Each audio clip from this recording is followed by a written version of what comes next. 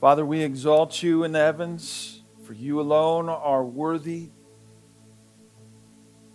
You are worthy to receive our praise and our honor, and so we lift you up.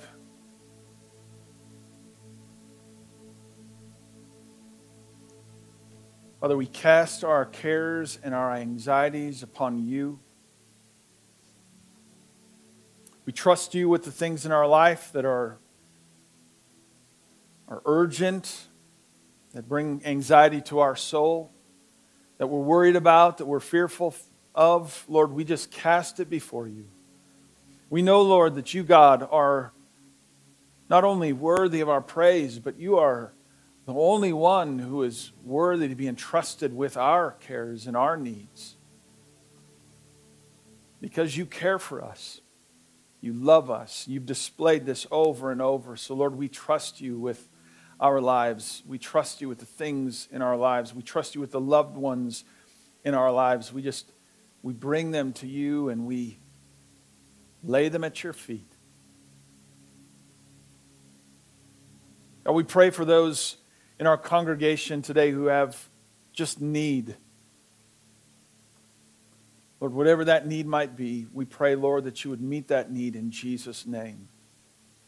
We pray, Lord, that you would show yourself faithful to them in Jesus' name. And Lord, lead and guide them, that their eyes and their heart would be fixed solely on you, trusting you to be their source of provision. And Father, we gather together as a church. We look forward to next weekend where we'll be celebrating your resurrection. We pray, Lord, that even now you'd be starting to move and mobilize in people's hearts, that they might come and join us together as we proclaim the gospel and the great news that you are alive, and that changes everything. Father, we pray for all of the events that are going to happen here this week, the Seder meals and the prayer time on Friday. Lord, all of these things, we just trust it all into your hands and pray, Lord, that you would be glorified and lifted up in it all. Thank you, God, for the opportunity to worship and to gather together with other believers. And God, now may our hearts be soft and tender towards your word, that you might speak truth to us and we might see the truth. We pray this in Jesus' name. Amen. All right, you may be seated.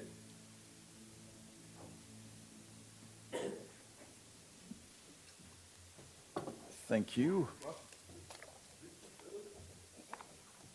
Well, good morning. Good morning. What a great morning. It's windy out there. Everybody walked in and they're all starting to do this, except for me. So if you'd like to avoid all that hassle, I know a good barber. And it is a good morning for us to be able to lift up Christ. If we started a message series last week entitled "Lifted Up," and we started last week by taking a look at a kind of an obscure passage from the Old Testament, which focused on the Israelites got themselves in trouble. They started grumbling and complaining about what God was doing in their life. They didn't like it.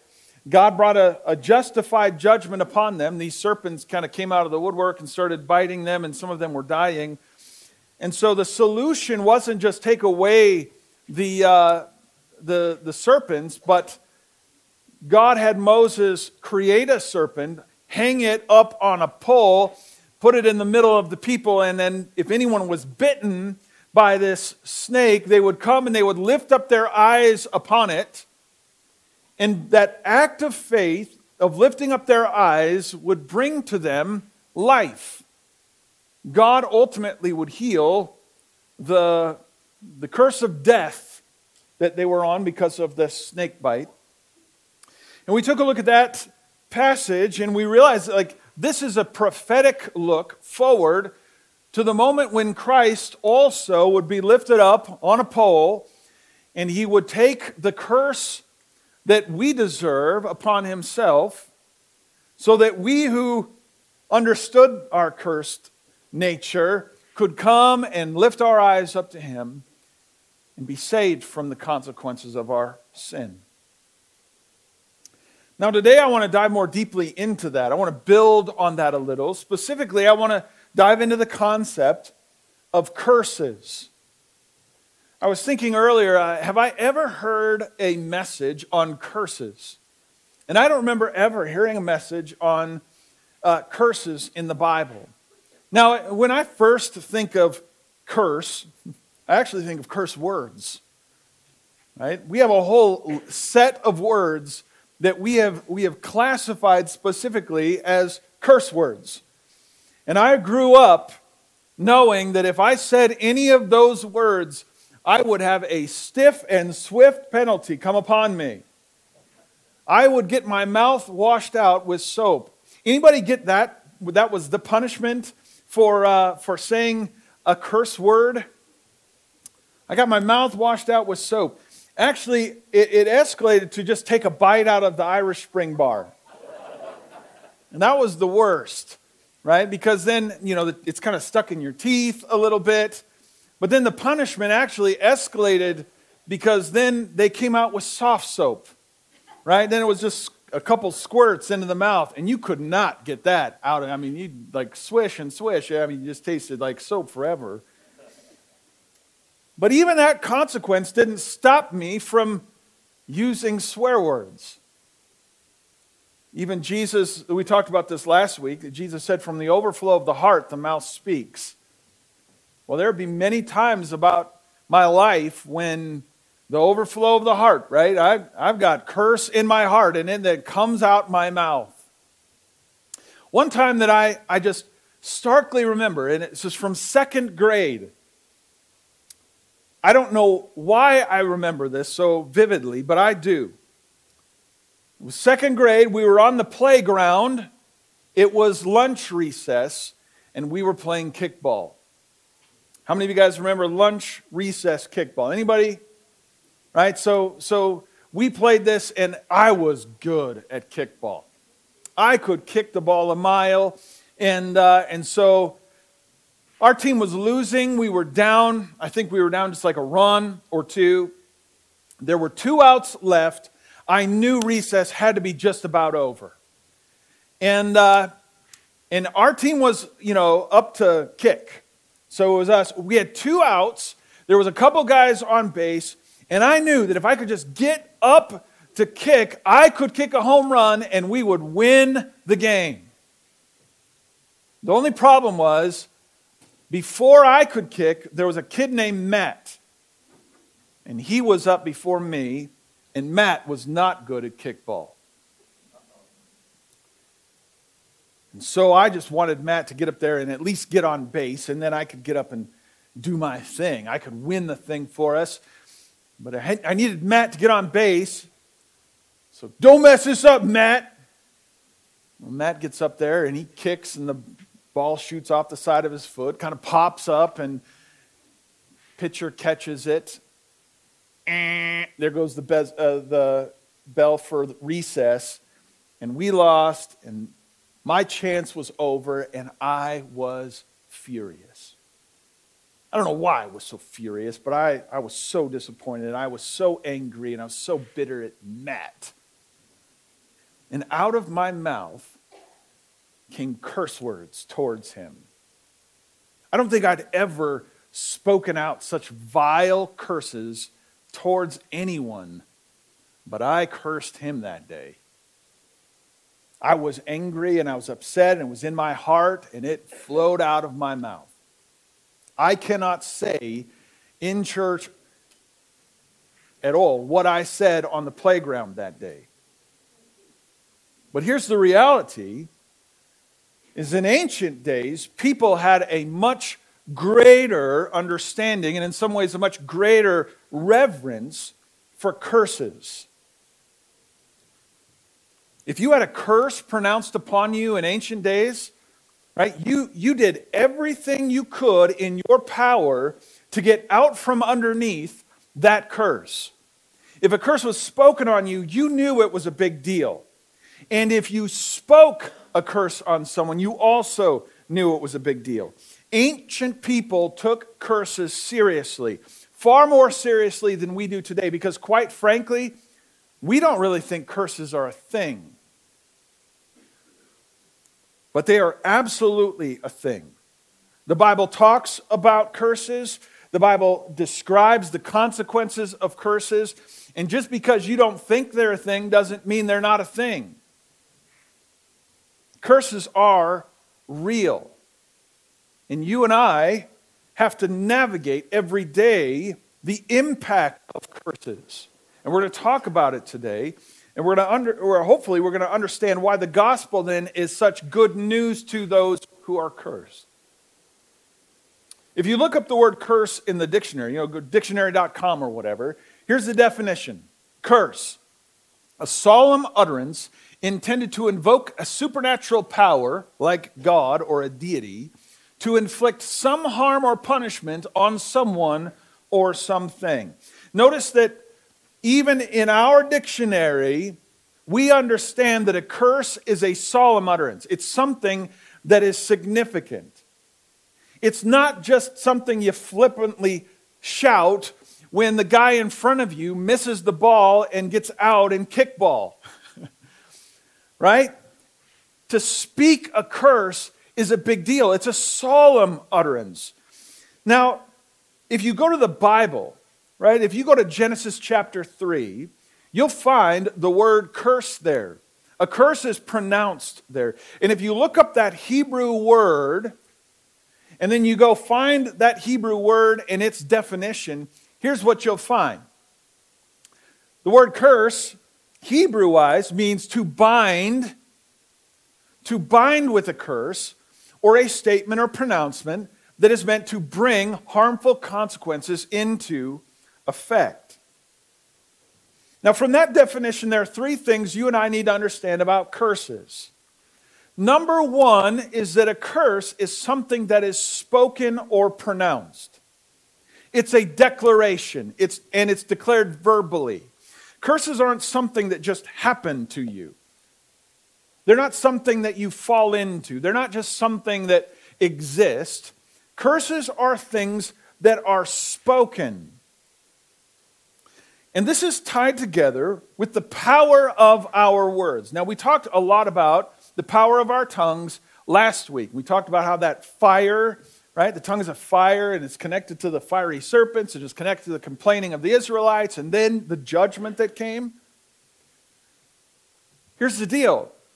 God has given you tremendous power because you have the ability to speak.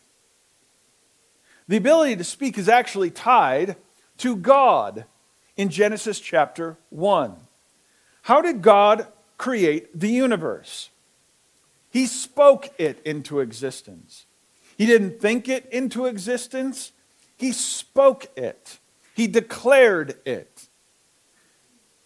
That's why we have that word universe, right? Uni meaning single or one, verse, a spoken sentence.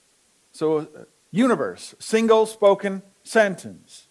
Let there be light. I was listening to this little podcast by this astrophysicist who was talking about how they see the universe still expanding out in various ways. And then there was a Christian astrophysicist who speculated that maybe, just maybe, at the speed of sound, the universe is expanding because when God speaks, right, it's gone out and it's continuing to go out, and that God's voice is still going out. And the universe is still responding to his voice. That as he has spoken, it's still continuing to expand. This idea that God speaks things into existence then also translates to us, because God then creates mankind. And he then gives mankind the ability to do what? Speak. In Genesis chapter 1, 28, 29, God then gives mankind the authority over the earth. So we have authority to speak now God's will and his desires into the world. All you have to do now is connect that to this idea of prayer. Why do you think prayer is so important? Because prayer is mankind speaking God's will into existence. Just as God spoke the universe into existence, so we also can speak God's power and his will into our world. Your mouths contain way more power than you and I often understand. And in fact, James, the passage we took a look at last week, chapter 3, which is all about the power of the tongue. In James chapter 3, verses 9 and 10, here's what it says. With the tongue we praise our Lord and Father, and with it we curse human beings, whom have been made in God's likeness. Notice that James here is acknowledging that the tongue has power. Power to praise. Right? Now what is it? This idea of praise is something like to raise someone up. Amen. To lift them up. So out of this mouth can come praise, where we have the ability to lift up and edify and exalt others, specifically God, our Father, but we also have the ability to speak curses. In verse 10 it says, out of the same mouth come praise and cursing. My brothers, this should not be. I was talking about this verse with my wife just Friday night. We were having some time and we were just talking together, and I said, imagine what it would be like if our family understood the power of our words. And if we committed ourselves to only saying into our family that which is life-giving, edifying, and good for building each other up. What if the only things we would say are things like, you know what, I just love this dinner. This dinner is so amazing. I'm so thankful for it. Oh, you know what? I appreciate you so much. You're so good at doing those things. I think you're awesome in doing those. Can you imagine if our kids and Tosh and I, we just always were speaking that life and that goodness into our families? Can you imagine what our home would be like? Instead of, why do we have to have this for dinner? I hate this dinner. This is the worst dinner ever. Or, get off of me. Why are you always doing that to me? I hate it when you do that. Now, some of you guys are like, okay, that's my family right there. Well, that's my family right there. And here's the deal. Can you imagine how unbelievably different your family would be if instead of allowing both praise and curse to come out of your mouth, that you then said, no, I'm going to have some guidance over my tongue. I'm going to put a rein over this thing, and I'm only going to speak life into my marriage. I'm only going to speak life into my children. I'm only going to speak life into our circumstances. I'm going to let my words create the reality of the world in which we live. And I'm going to make sure that I'm not doing what James says, my brothers, this should not be, where I'm destroying all of the good stuff with the bad stuff that comes out of my mouth. I hope you're seeing that your tongue has tremendous power. It has the ability to speak life and blessing and to exalt and lift up others, but it also has the ability to curse. Now, biblically, the first place we see curses being pronounced in Scripture is in Genesis chapter 3. In Genesis chapter 3, Adam and Eve have just disobeyed God. God tells them not to eat. Just one rule. Don't eat from the tree of the knowledge of good and evil. That tree that's in the center of the garden. And it doesn't take them long before they're standing by it. And then all of a sudden, a little conversation with a serpent happens and they're both scarfing down. And then suddenly they find themselves now realizing what they've done. They know they're guilty.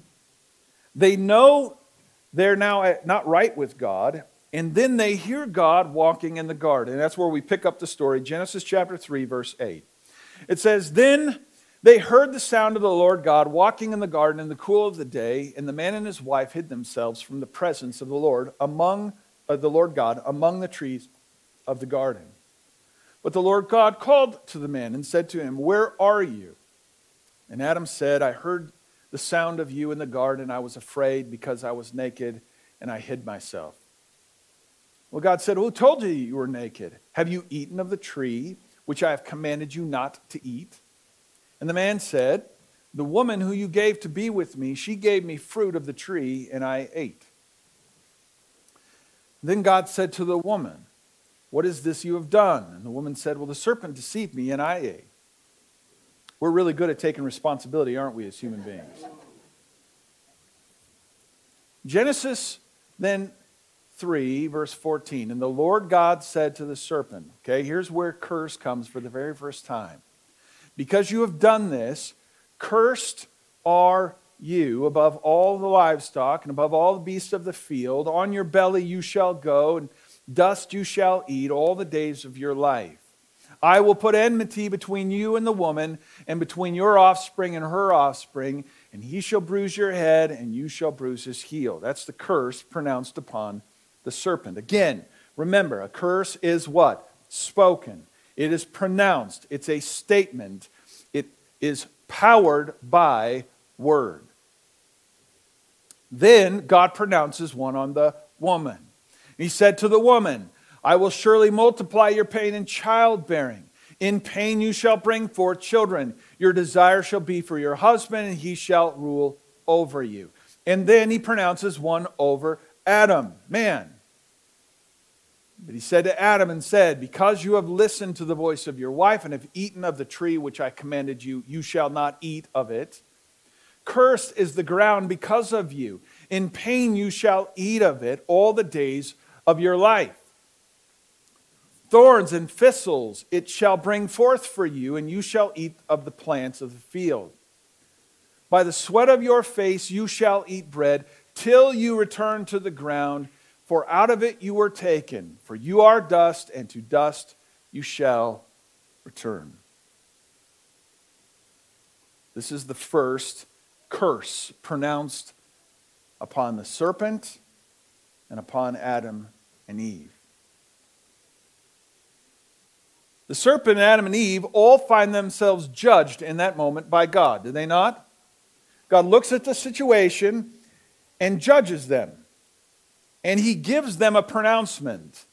Guilty, right? They're guilty. This pronouncement, this judgment, this curse is now upon them. It's pronounced, it's spoken and declared by God. And when God declares a curse, he is righteous in declaring it, right? If God says, hey, you deserve this, trust me, you deserve it. Because God knows everything. God knows the motivations of the heart. He knows what went into that, action that you took. There's nothing that we can do to hide anything from God. So when we stand before God, it's not like we're going to have good arguments for our sinful nature. We're not going to have good arguments for the messes that we've made. He's going to look at us and he's going to declare us guilty because why? Because he knows better. He knows it all. He's a righteous judge. Now let me ask you this question. Does the serpent deserve his judgment, his curse? Does the serpent deserve to be cursed? Are we sure about that? The first service was very clear. I would say Satan deserves a curse, don't you think? Satan's evil. He's wicked. He's hurting people. Clearly, he deserves a curse, right? Do Adam and Eve deserve to be cursed? Yes. Now, who deserves to be cursed more, Adam and Eve or the serpent? Now that one don't we want to kind of make that decision, that determination, who deserves it more? Do you know why we do this? Because believe it or not, we are influenced by this idea that God judges on the curve. You remember this? Remember when you were in high school and the teacher was like, okay, we're gonna grade this test on the curve. what does that completely mean? I'm going to draw it for you up here on the whiteboard here. Okay? So, what does it mean to grade on a curve? Well, let's just say this line here represents mankind's goodness quotient. Okay? And you would determine a person's goodness by taking all of their good, and then you subtract out all the bad, and then you get some kind of goodness quotient. Okay? So somehow, if we take all of our good stuff and we take out all the bad stuff, we rate then somewhere on this line. And to be honest with you, we probably statistically, if we had the actual capacity to do this, with perfect judges, we could figure out that there are some people that are way over here. This is complete badness, right? So this is bad over here. And this is absolute perfection. There's no bad. This is good. And somewhere along that line, right, we all fall.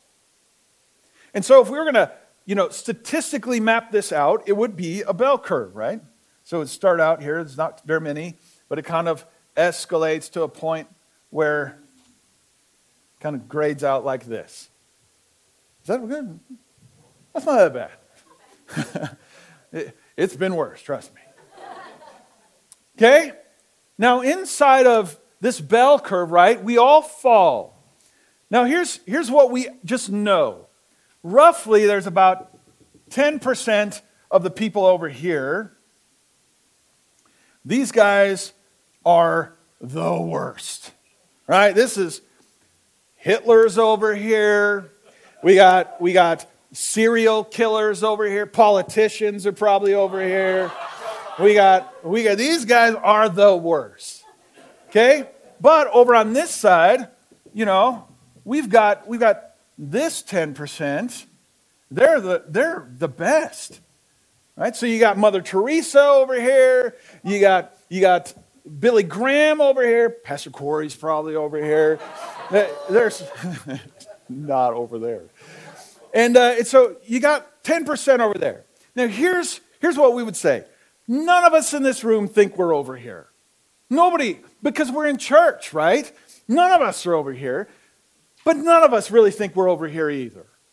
Because, to be quite honest with you, we know we're not Mother Teresa. We're not Billy Graham, right? Those are the guys, they have their ticket already punched. It's just a natural thing. They're in heaven.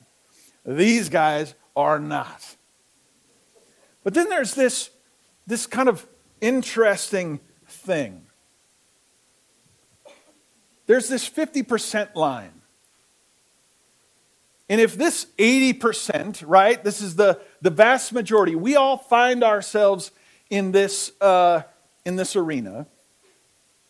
If you were to say, where do you fall on that line? I can almost guarantee you that the vast majority of us would say, well, we're better than most. And I know this. I've had this conversation with people. I remember talking with a gal one time, and she said, we were talking about heaven, and I said, well, okay, so if you find yourself standing before God, and God says, why should I let you in? What are you going to say to him in that moment? And do you know her exact words were, well, I've been a pretty good person. I'm better than most. This is how we think about God. And believe it or not, you can be in church your whole life, and to a certain extent, we still kind of believe this to a certain extent, that God grades on a curve. And that somehow our job is to try to get as close this way as we possibly can to improve our chances of making it to heaven. Right? We think this. And I'm guessing most of us, we think, well, we're better than most. Here is the biblical truth. God does not judge on a curve. Because let's be honest with you. God pronounced a curse upon Adam and Eve, and what they did in the Bible is way, way better than the sins you and I have committed. I mean, they just ate of a tree they shouldn't have eaten of. You and I, we've done way worse than that. Let's be honest. and they got judged with the whole curse. I mean, Adam and Eve, could be right here in that moment, like just one sin, and yet God still says everyone is guilty. Now, if we take the worst of the bad, here's what, like this here, this is the serpent. Snaky. That's a question mark, sorry. Give him a little tongue or something. Oh, that's just bad. That's just like horrible. Maybe I'll give him a little extra tail, a little rattler, whatever. It's getting worse. But let's just say, okay, we go, you can't get worse than Satan here, right? He would be the worst of the worst. He really deserves the curse. But here's the deal. According to the Bible, there's only one person who doesn't deserve the curse. And if we're going to put him on this continuum here of goodness, bad and good, Jesus is going to be over here somewhere, right? Jesus' perfection is so much better than anything we could even understand in terms of good. He's not even on this continuum of good and bad. There is no bad in Jesus. He is separate from it. And God says everyone on this continuum is guilty and lives now under this curse. That's why the gospel is such an important thing. It's imperative for us to understand that we deserve the curse. It's one thing for us to say Satan deserves the curse because we think Satan's really bad. It's another thing for us to say we deserve the curse because we think we're pretty good. But even your best efforts are still like filthy rags, it says, compared to the righteousness of God. You and I all deserve the curse. Now, here's the second thing about curses. Just as God is absolutely correct in speaking a curse over us because of our sinfulness, when a curse is spoken, what do we have to understand? There's an impact on us. And the second thing is that curses are restrictive. They bind us. I want you to think about this. I've never been arrested, but if I did something bad, right, and the officers come to arrest me, what are they going to do? They're going to bind me. They're going to take my hands and put handcuffs on me and, put them behind my back, and all of a sudden now, my ability to function normally is restricted. Does it make sense? So a curse is binding or restrictive in nature. So when a curse is spoken over you, it restricts you from living out the freedom that you would normally have. So if you're arrested, right, they'd bind you, and then they'd haul you off and they'd put you in a cell, right? And now you're in a tiny little room. Instead of having the freedom to go anywhere you want, everywhere you want, now you're stuck in a tiny little room, and your life now is in bondage. That's the nature of a curse. Now, Jesus says an interesting thing at the beginning of his ministry in Luke chapter 4. At the very beginning of his ministry, Jesus stands up in his hometown Nazareth in the synagogue. He opens up the scroll in the scroll of Isaiah, scrolls open to Isaiah 61, and he reads this passage. This is from Luke chapter 4, verse 18. Jesus says, "The Spirit of the Lord is upon me because he has anointed me to proclaim good news to the poor. He has sent me to proclaim liberty to the captives and recovery of sight to the blind, to set at liberty those who are oppressed, and to proclaim the year of the Lord's favor." Verse 19. Now notice two of those things that Jesus stands up in front of everybody, and once he's read this, he sits down, everybody's looking at him, and Jesus says, "This passage is fulfilled today." Basically saying, I am the Messiah. I'm the one who's coming to do these things. Proclaim good news to the poor, The second thing is to do what?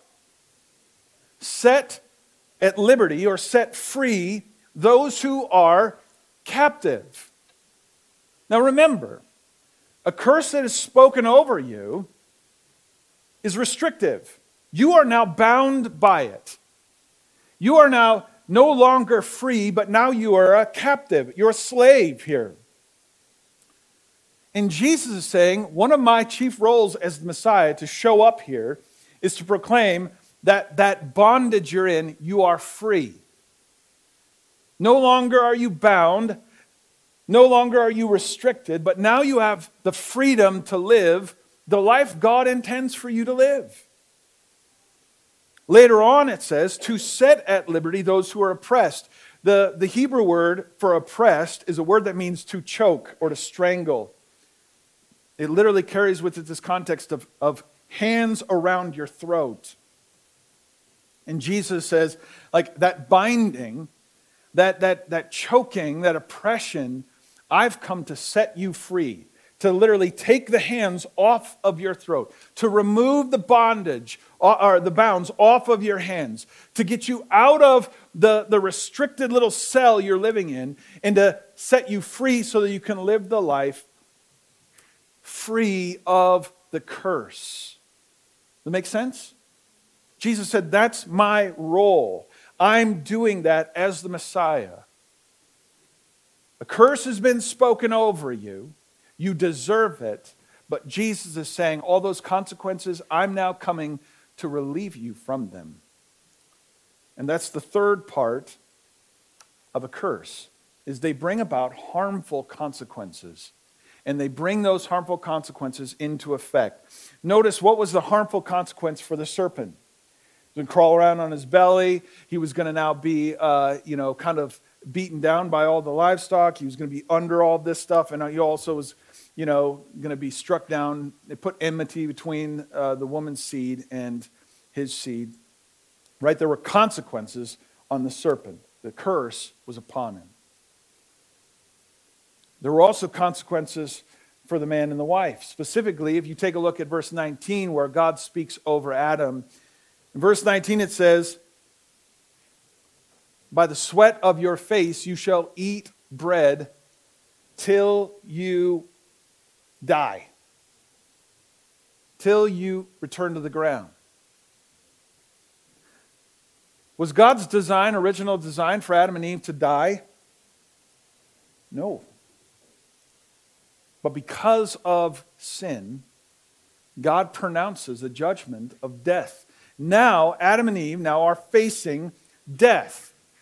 Out of it you were taken, for you are dust, and to dust you shall return. You will die. That is the curse pronounced over. That's the harmful consequence of our sin is death. In fact, we see this in Romans 3:23. Paul writes this, for all have sinned and fall short of the glory of God. What is Paul saying? He's like this whole continuum here. Everyone on the continuum, from the best 10% to the worst 10%, and everyone in between, everyone has sinned. They've all fallen short of the perfection of Jesus Christ. In Romans 6:23 then, Paul clarifies it a bit and says, for the wages of sin is death. The penalty or the consequence of a guilty verdict over this sinfulness, right, is death. That's the consequence of the curse pronounced over us.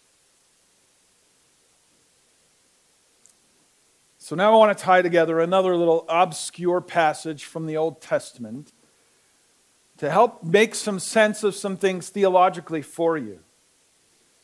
In Deuteronomy chapter 21, some rules are being kind of laid out for the people.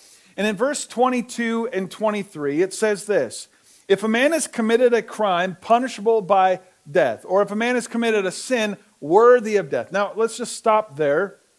We've just read in Romans that we've all sinned and fall short of the glory of God, and that the consequence or the wage of sin is death.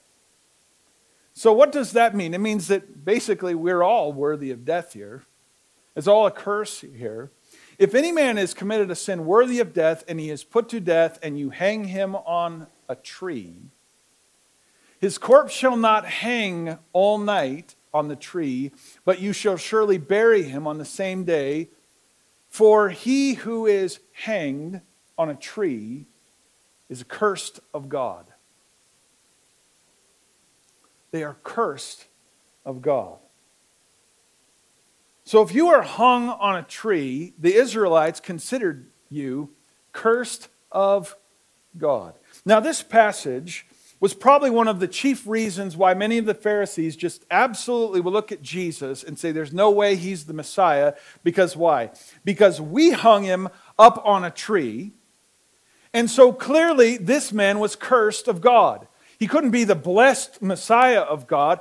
He's the cursed one of God because we hung him on the tree. We watched him die there on a tree. He's cursed. I'm guessing the Apostle Paul would have used this to justify his persecution of early Christians. Right? They're going around teaching about Jesus as being the Messiah when clearly he can't be the Messiah because he's carried with him the curse of God. And so how could God's Messiah be cursed? But Paul completely changes his tune later on, doesn't he? Because when Paul meets Jesus face to face on the road to Damascus, all of a sudden, Paul's eyes are opened. He realizes he was cursed. But it's a completely different framework. He wasn't cursed for himself. He was cursed for the 100% of us.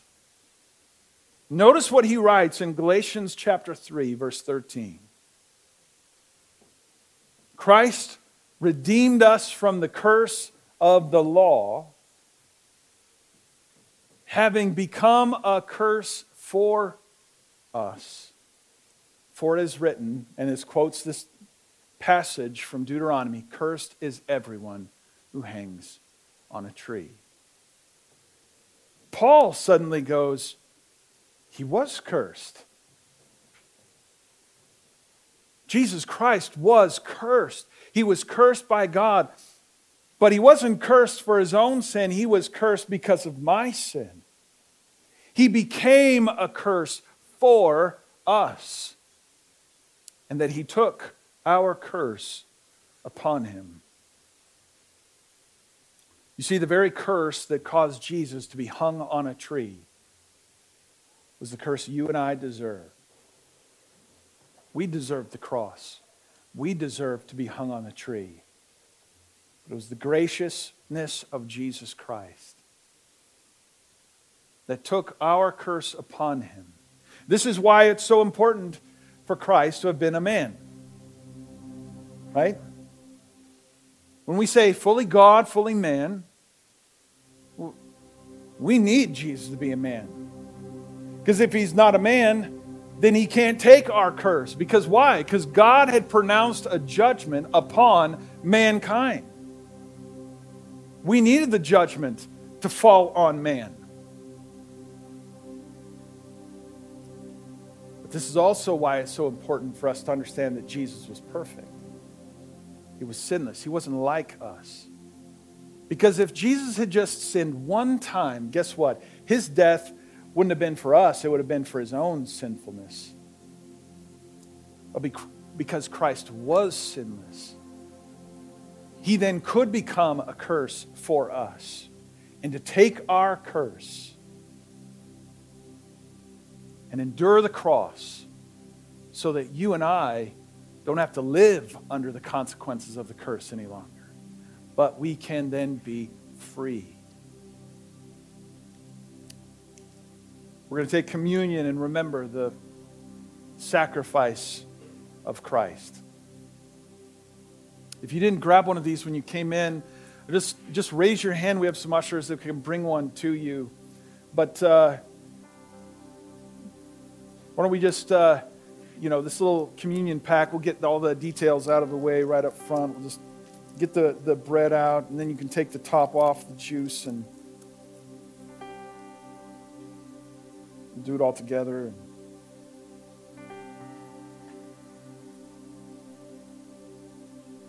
You see, communion is an opportunity for us to remember that the broken body and the shed blood that we remember Christ willfully gave for us, this actually should be our broken body and our shed blood because of our sin. It's a curse that every single one of us deserve. But because of His great love, He chose to take our sin and our curse upon Him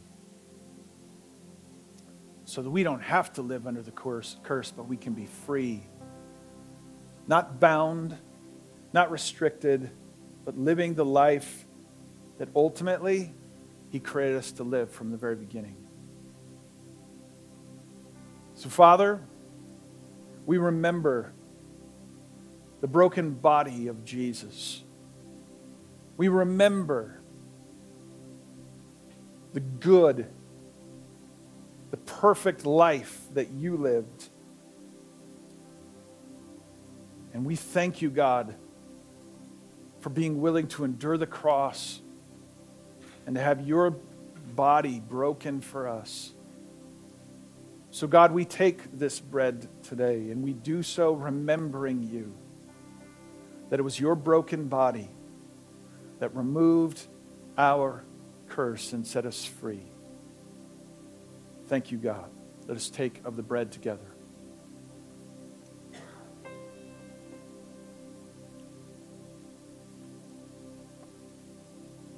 And Father, we also remember the shed blood of Jesus. We know that without the shedding of blood, there is no forgiveness of sins.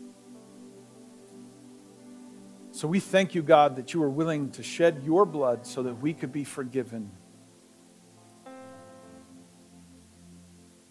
And that Your blood can be applied to our lives, setting us free, liberating us from the power of the curse. Thank You that because of Your shed blood, we are no longer under it, but free in Jesus' name. Let us take of the cup together.